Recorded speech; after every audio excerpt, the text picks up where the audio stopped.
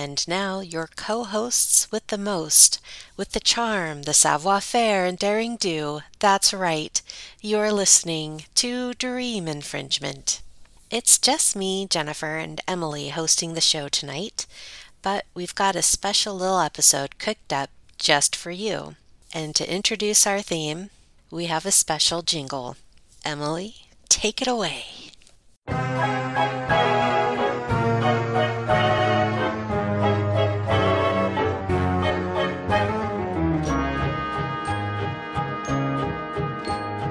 Krampus and Yule cats and Yule logs a burnin', fruitcake that keeps people's tummies a turnin', Yule lads that spy on you when you're asleep. These are some lesser known Christmassy things.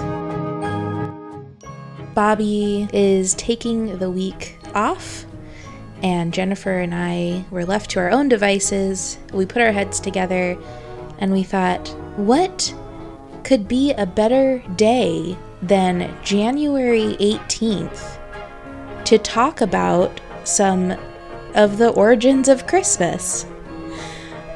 I can't think of a better day that we could have chosen. And if you think you could have thought of a better day, well, to that I say, when the mood strikes you, you just have to go with it. So that's what we're doing tonight. Jennifer and I, we really love learning about the origins of things and mythology and how people came up with these ideas and the stories that go along with them. And turns out Christmas is chock full of strange things. So maybe next year, around the Christmas time, maybe you'll remember some of these funny, strange stories we have to share. Who knows? Maybe you won't remember. But maybe you will.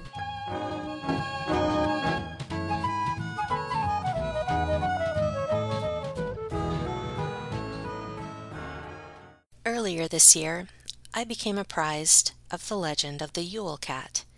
It's a tale from Icelandic folklore, which started around the 13th century, based on instilling fear and nightmares into children to get them to behave and do their chores. Later, in the name of Christmas, around the 17th century, where a threat could be good all year long. While in America, it's fairly simple. The folklore goes, bad children get put on the bad children list and will get coal and no presents. For Icelandic kids, it was a very complicated system. Santa may have had some elves and Mrs. Claus and a reindeer posse, but they had nothing on Iceland for threats, truly. You see, the Yule Cat is the family pet of a very large, very despicable family. Let me introduce you to this odd and sadistic cast of characters who all live together in a cave, one big, happy, murderous family. So we'll start with the family pet. The Yule Cat is a huge and vicious cat who lurks around during Christmas time, eating people who have not received any new clothes to wear before Christmas Eve. You have no clothes, and now a cat's going to eat you. You can't catch a break. But apparently the threat was used by farmers as an incentive for their workers to finish processing the autumn wool before Christmas. The ones who took part in the work would be rewarded with new clothes. Those who did not would get nothing and become cat food. Moving on to the parents, Gryla and Lepaludi. Gryla is described as a repulsive giantess who likes to eat bad children. Her favorite dish is a stew of naughty kids. The oldest poems describe her as somewhat of a parasitic beggar who walks around asking parents to give her their disobedient children. The modern-day version, her abilities have been upgraded, and she can just detect bad children without a parent having to volunteer them. Her plans can be thwarted by giving her food or by chasing her away. Originally, she lived in a small cottage, but later on, she appears to have been forced out of town and into a faraway cave, as one does for a giant cannibalistic woman. According to folklore, she has been married 3 times and has dozens of children with her previous husbands. Her third husband, Lapaludi, is described as lazy, who mostly stays at home in their cave with the cat and their sons. The Yule Lads, of which there are 13. Early on, the number and depiction of the Yule Lads varied greatly depending on the location, with each lad ranging from a mere prankster to a homicidal monster who also eats children. But in 1932, a poem called The Yule Lads was published by Icelandic poet Johannes Kotlum, The Yuletide Lad. I know you were hoping for a bit of poetry this evening, so I will commence with the poem. Let me tell the story of the lads of Few Charms, who once upon a time used to visit our farms. They came from the mountains, as many of you know, in a long single file to the farmsteads below. Kryla was their mother, she gave them ogre milk, and the father Lepaludi a loathsome ilk. They were called the Yuletide lads, at Yuletide they were due, and always came one by one and not ever 2 by 2. 13 altogether, these gents in their prime, didn't want to irk people all at one time. Creeping up all stealth, they unlocked the door. The kitchen and the pantry they came looking for. They hid where they could, with a cunning look or sneer, ready with their pranks when people weren't near. And even when they were seen, they weren't loath to roam and play their tricks, disturbing the peace of the home. The first of them was Sheepcoat Clod. He came stiff as wood to prey upon the farmer's sheep as far as he could. He wished to suck the ooze, but it was no accident. He couldn't, he had stiff knees, not too convenient. The second was Gully Gawk, gray his head and mean. He snuck into the cow barn from his craggy ravine. Hiding in the stalls, he would steal the milk while the milkmaid gave the cowherd a meaningful smile. Stubby was the third called, a stunted little man who watched for every chance to whisk off a pan, and scurrying away with it, he scraped off the bits that stuck to the bottom and brims, his favorites. The fourth was Spoon Licker, like spindle he was thin, he felt himself in clover when the cook wasn't in. Then stepping up he grappled the stirring spoon with glee, holding it with both hands, for it was slippery. Pot Scraper, the fifth one, was a funny sort of chap. When kids were given scrapings, he'd come to the door and tap, and they would rush to see if there was really a guest. Then he'd hurry to the pot and had a scraping fest. Bowl Licker, the sixth one, was shockingly ill-bred. From underneath the bedsteads he stuck his ugly head, and when the bowls were left to be licked by dog or cat, he snatched them for himself. He was very good at that. The seventh was Door Slammer, a sorry, vulgar chap. When people in the twilight would take a little nap, he was happy as a lark with the havoc he could wreak, slamming doors and hearing the hinges on them squeak. Skyer Gobbler the eighth was an awful stupid bloke. He lambasted the skyer tub till the lid on it broke. Then he stood there gobbling, his greed was well known, until about to burst he would bleat and howl and groan.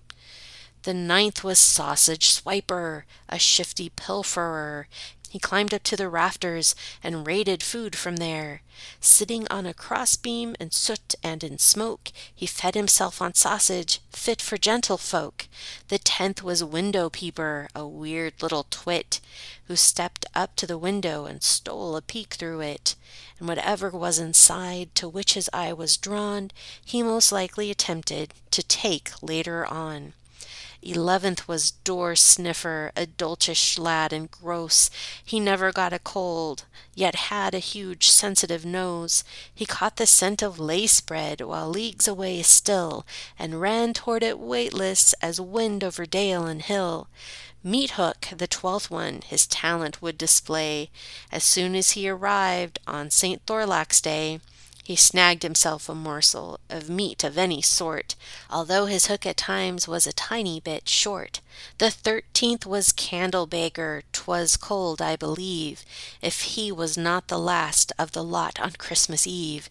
He trailed after the little ones who, like happy sprites, ran about the farm with their fine tallow lights. On Christmas night itself, so a wise man writes, The lads were all restraint and just stared at the lights. Then one by one they trotted off into the frost and snow. On 12th night the last of the lads used to go. Their footprints in the highlands are effaced now for long, and the memories have all turned to image and to song. Whew, that was long. That was long. So, yeah, did you catch all of that? So we have Sheepcoat Clod. He harasses sheep, but is impaired by peg legs. Goalie Gawk hides in goalies, and then he sneaks into the cowshed and he steals milk. Stubby steals pans to eat the crust left on them. Spoon Licker steals and licks wooden spoons and is extremely thin due to malnutrition. Pot Scraper steals leftovers from pots. Bowl Licker hides under beds waiting for someone to put down their dishes, which he then steals. Door Slammer slams doors. Skyer Gobbler has a great affinity for Skyer, which is similar to yogurt. Sausage Swiper hides in the rafters and steals sausages. Window Peeper, he looks through the windows in search of things to steal. Doorway Sniffer has an acute sense of smell, which he uses to locate carbohydrates. Meat Hook uses a hook to steal meat, and Candle Stealer follows children and then steals their candles, because apparently they're edible. Yes. See, I told you they made this just very overly complicated. I don't like reading books when in the front section it has the cast of who everyone is and it goes on for more than one page. I don't want to have to keep track of all these names.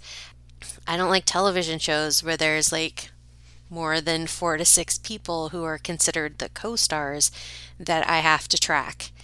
This is too many people. You'd have to have a very thorough calendar to know when Meat Hook Guy was coming and Stubby and the Window Peeper and it's just so amped up. I can't imagine a small child having to keep track of all of this. Maybe their parents would let them know hey, you better get that wool in. Yule Cat's coming for you in 2 days or something. It's just a very complex system. Eventually, the King of Denmark objected to the use of the Yule lads, Yule Cat, and their odious parents as a disciplinary tool. So, I have a feeling his nursemaid or tutor used it on him, and he was not having it anymore. He was like, "We're putting an end to it." Strangers in the night, exchanging glances, wandering in the night. What were the chances? Give me a K. K. Give me an R. R. Give me an A. A. Give me an M.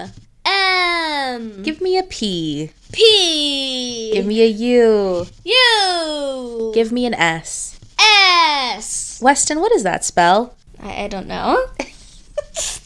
It spells Krampus. And And you were actually the first one in our family to take note of Krampus.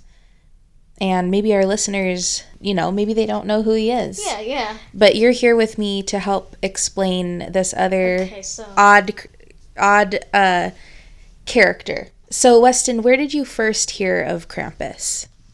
I was browsing around my kids' YouTube, and there's this YouTube channel called The Great Big Story. It's about really weird things that happen, different carnivals and things and politics and stuff. And I just stumbled upon this thing, and it was this really weird monster mask with a giant tongue sticking out, a giant snake tongue looking out. And I was like, what is this? And so people of Europe might find Krampus crawling around in Christmas time. So Krampus is a scary monster. It wears, some people wear in Europe, they go around town and they whack bad children with their whips, and they dress in a wooden mask that looks like a Krampus mask. And then and then a lamb sheet of wool. They dress in a lamb sheet of wool. They have horns, a whip, a suit of bells, and a belt of bells. Little mishap there. Yes. Weston, he was the first one to notify me and Bobby about Krampus.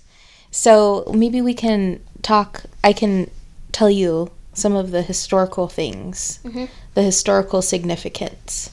Like, how did Krampus become Krampus? Some of it begins with St. Nicholas.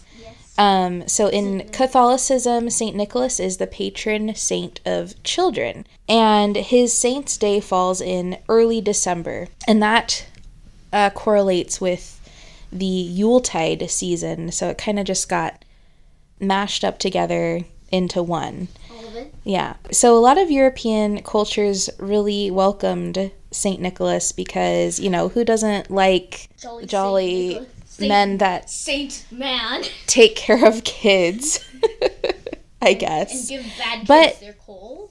But they also were afraid of his counterparts. So there were parts of Germany and Austria, and that's where Krampus comes in. And then there's in other counterparts that are also evil, Belsnickel and Knecht Ruprecht. Those are bearded men who also carry switches to beat children. Why is there only one good guy, but there's like 3 bad guys? All right, well, do you want to know where Krampus's name came from? Well, it came from the German word Krampen, meaning claw, and it's said to be the son of Hel, H-E-L, in Norse mythology. It shares other characteristics with other creatures in Greek mythology, including satyrs and fauns. What's a satyr? Well, we'll talk about that on another episode. According to folklore, Krampus shows up in towns the night of December 5th, and that night is known as Krampusnacht, or Krampus night. Krampus night. And the next day, December 6th, was Nikolaustag, or St. Nicholas Day.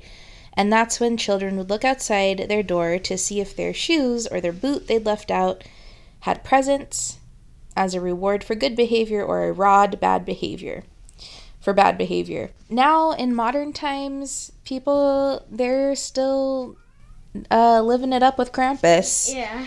They have traditions in Austria, Germany, Hungary, Slovenia, and the Czech Republic, which involves drunken men dressed as devils who take over the streets for a Krampuslauf, which means Krampus run, and they chase people through the streets. Weston, you did a really good job describing Krampus, what he looked like, but I'm gonna give some more details because this is a audio medium and people can't see it unless they looked it up. Can I tell them? So Krampus is a horned half goat, and he is often described to have really large horns, a thick furry body, massive hooves, and the devil's eyes. He is often seen wearing and or carrying baskets full of birch sticks, chains, horsehair, and he can breathe fire. So just a real fun guy. Yeah. Just a real fun guy to let your kids go around. Just some kids in Europe might be screaming and yelling right now. The things that he carries also have significant meanings too. So the metal chains signify the Christian phrase of binding the devil. The wrapped birch twigs were commonly used during witchcraft initiations. And there's Krampus Schnapps, which is a strongly brewed batch of fruit brandy because... What's fruit brandy? It's like alcohol. Oh. Because I guess when it's Krampusnacht, you gotta celebrate, live it up, you gotta get your brandy out. In the region of Syria, they have wrapped twigs on all the households called Ruten bundles, and they are often presented by Krampus to families in that area. They are spray painted gold, and they are to be put on display in the family household for the entire year. And why is that, you may ask? It's because this gold bundle of birch twigs will remind all the children that Krampus is never far away, will always know when you've done something naughty. So it's a really interesting parenting technique that I don't know that I can get behind. What about you, Weston? Do you think that this is a good parenting technique to make up a terrifying mythical creature and scare your children into submission? No, I don't. And on that note, have a good night, Weston. Sweet dreams. Okay, Just kidding. I'll go back to bed, Mom. I'll go back to bed. Good night! No, thank you, Weston, for helping me talk about Krampus. You are very welcome. I'm gonna see my dad downstairs and watch Twilight Zone. See you Sweet. later. Mr. Blue, bring ihr meine Grüße. Ich denk an sie Tag und Nacht, nur an sie, überall und immerzu. Sag sie, Mr. Blue. Imagine, long time ago, you were a young child living in Wales, and it's a chill, cold, snowy winter day that's just turning to dusk. I remember when the Mary Lloyd came. I first noticed the scratching at the door, and then the knocking. Me Tad and Mom, they opened the door but just a little. And I could hear the group of people outside. It was noisy, and they began to challenge my Tad. And I saw my dad falter at the doorstep. And suddenly the door burst open wide, and there it was. It was a giant skeleton horse with big glassy eyes, its jaw cavernous and biting, its movements erratic, and it floated like a ghost. And then in rushed the others, and they were all so loud. And the ghost horse, it chased my sister, and a tall man with bright ribbons tied all over his fine clothes. He came in with a whip and a harness, and he tried to hold back the terrifying ghost horse, but he failed. And it chased my sister, and she screamed and ran right towards the dinner table. And suddenly, the ghost horse developed hands, and everyone started singing. And then I realized it was just a horse skull mounted on a stick. And me mam wiped my tears, and my Tad clapped me on the back, and I'll never forget the first time I saw the Mary Lloyd.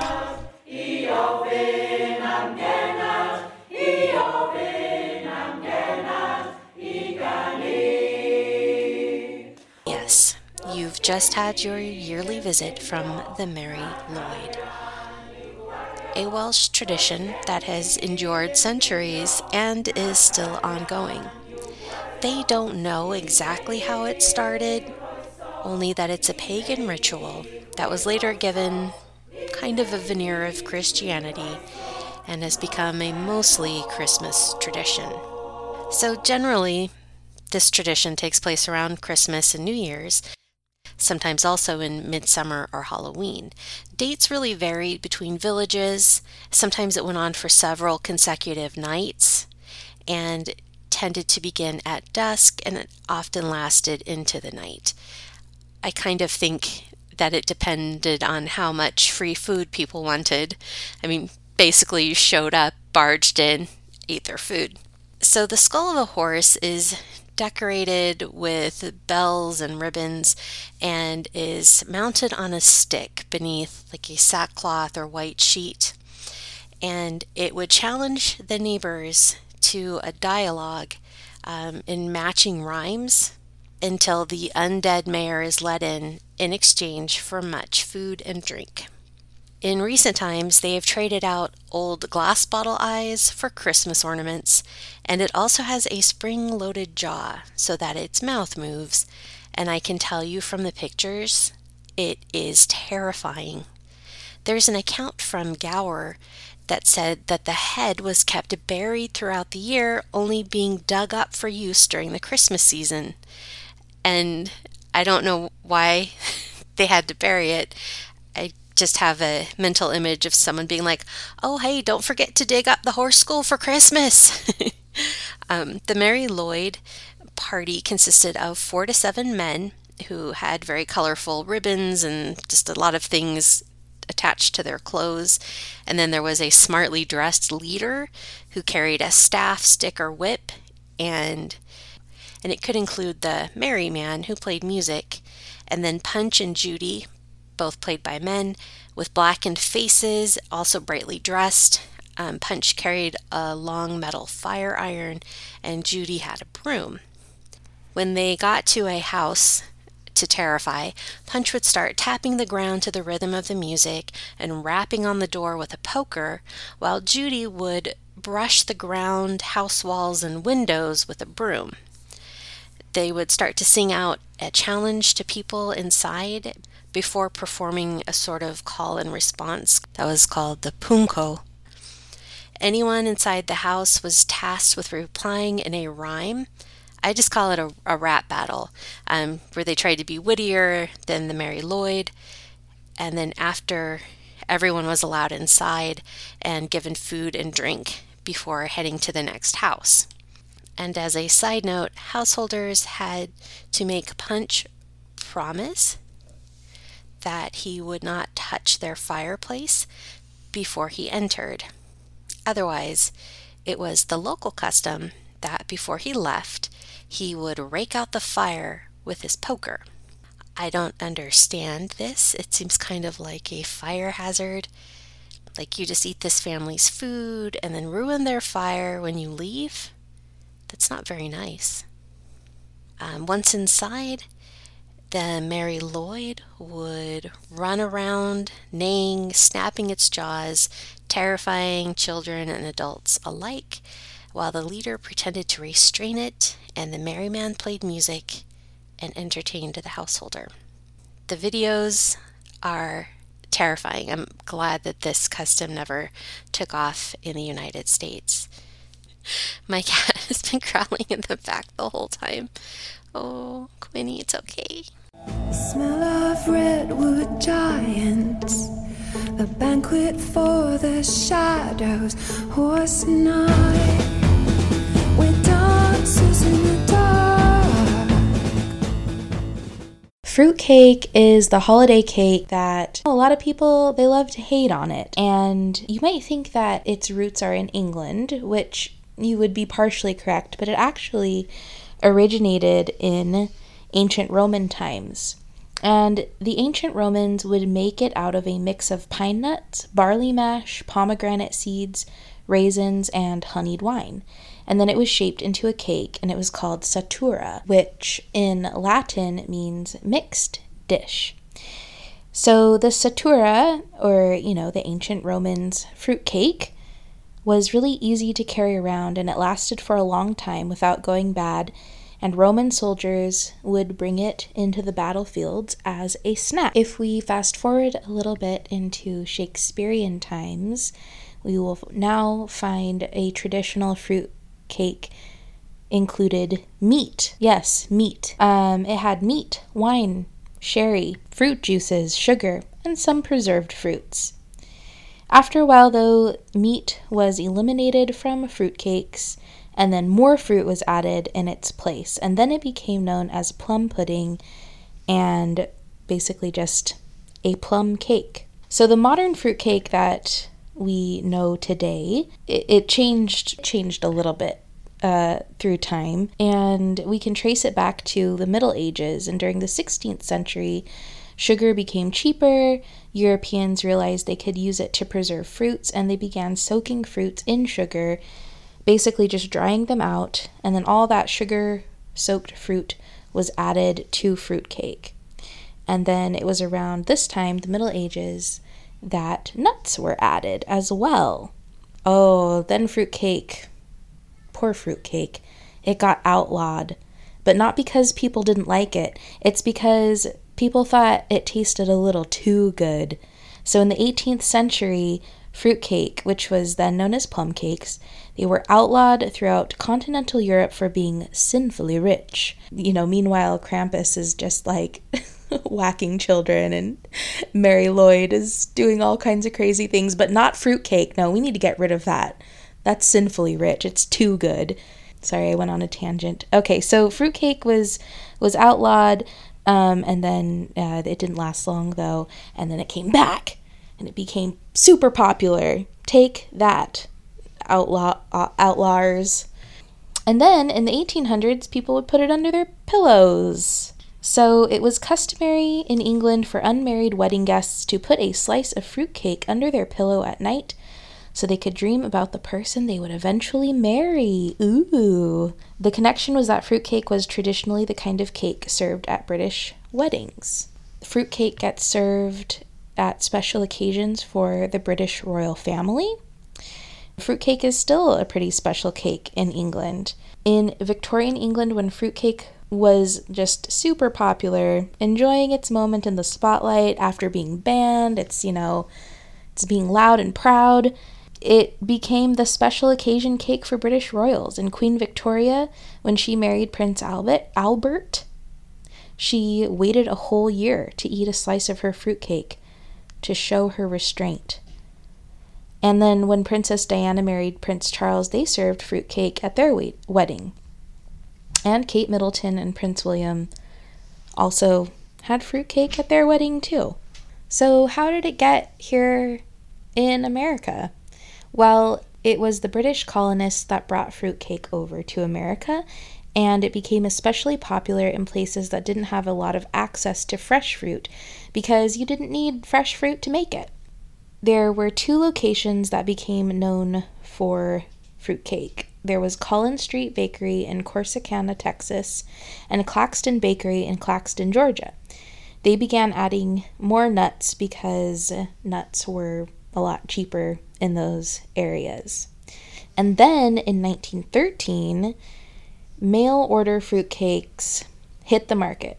So the Collins Street Bakery, which was in Texas, it's still one of the leading fruitcake producers, and this is still a really popular way to buy and send fruitcake. So the bakery that helped start it all ships it all over the world.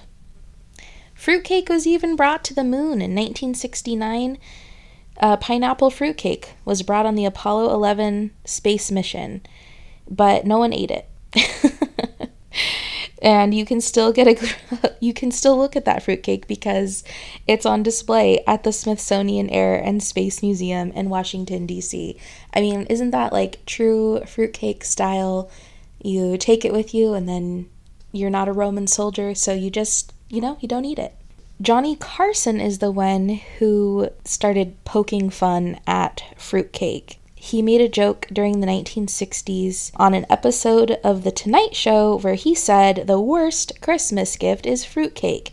There is only one fruitcake in the entire world. People keep sending it to each other. Ha ha ha. Then it became tradition for Carson to make fun of it every year around the holidays. No one really knows how it became associated with Christmas. It's still a mystery. And there are versions of fruitcake all over the world. So in order for something to be considered fruitcake, it has to include dried fruit, nuts, and alcohol. So there's just a lot of versions of this. In Germany, there's Stollen, a popular fruitcake-like bread served during the holidays. And in Jamaica, there is a rum-soaked black cake. So now you know some of the origins of fruitcake. You can't have your fruitcake and eat it too. Milo, she throws me like a rubber ball. Oh, the sweetest thing. But she won't catch me or break my fall. Oh, the sweetest thing. There's the Yule log tradition, and then there's the Yule log tradition. The Cockatiel, or Tio di Nadal, a Catalan tradition. The origins of Cockatio is a pagan tradition celebrating the winter solstice. Back in the day, in rural villages, Catalans would choose a large tree trunk to set aflame in a bonfire. They'd burn it throughout the winter and honor it as Tio de Nadal. At some point, that tradition evolved into families finding a log in the woods, bringing it home, covering it with a blanket, and caring for it very lovingly. But this was not unselfish love given freely to a small fallen log in the forest. Tio was expected to give back. These days, Cockatiel starts popping up in the markets around the beginning of December. It looks like a hollowed out log about 30 centimeters long with a drawn on face that has a big smile. It has a little red hat. It's also been given stick legs, so one end is higher than the other. And beginning with the Feast of the Immaculate Conception, December 8th, one gives the Tio a little bit to eat every night and keeps him covered with a blanket to keep him warm. Children are tasked to take good care of the log. They have to keep it warm, they have to feed it so that it will defecate presents on Christmas Day or Christmas Eve. If you had a nice big fireplace, one puts the Tio partly in the fireplace and orders it to defecate. If you don't have a fireplace, you just beat it with sticks and you sing a song that goes something like, "Poop log, log of Christmas. Don't poop salted herring. They are too salty. Poop turons. They are much better." But before the children descend upon the log, they have to leave the room. They go to another part of the house to pray. If they aren't a praying kind of family, they'll go to the kitchen to warm up their log beating sticks. Meanwhile, the parents put presents under the blanket, which after the log is beaten, they pull the blanket back, like, ta-da, there's gifts for the whole family. This tradition seems odd in many ways. I feel like there could be an easier way, like take care of the log and you wake up on Christmas Eve and there's like gifts around it or something. Like, I don't know why there has to be so much violence and then it has to defecate the gifts. But maybe they do it because, like, as a child, those things are kind of fun and funny. It defecated you a gift. Like, it's got kind of that mischievous weirdness that appeals to children. So maybe that's how it happened. And plus, in the winter, the family's like all cooped up in a house. And that's like a really good distraction for kids. Like, here, take care of the log. Did you feed the log? Stop bothering me. Go make sure the log is warm. And then go beat the log and sing songs. And, it is a place which you can harness a lot of childlike energy away from you. Distract them with something else, which maybe was beneficial. I know for myself as a child, I don't think I could have taken care of something like that for that long and then be expected to abuse it. But, maybe the payoff was considered very much worth it. So there you go. The tradition of the Cockatiel. Fear is like a forest, dark of the unknown. Love is like a promise that you never be alone. Well, that's it for our show this week. Thank you so much for tuning in. We really appreciate it. And if you want more Dream Infringement, but you can't wait until next Monday, you can go to our Facebook page. We're just Dream Infringement. You can go to our Instagram page. Also, just Dream Infringement. And I encourage you to also go to kskq.org to check out the other awesome shows and our little community radio here down in Southern Oregon. And stick around for Leo with High Tech Soul. Thanks so much, everyone. You've been a lovely audience. Good night. Good night. Good night to you over there, and you there too. 'Cause it's a bittersweet symphony.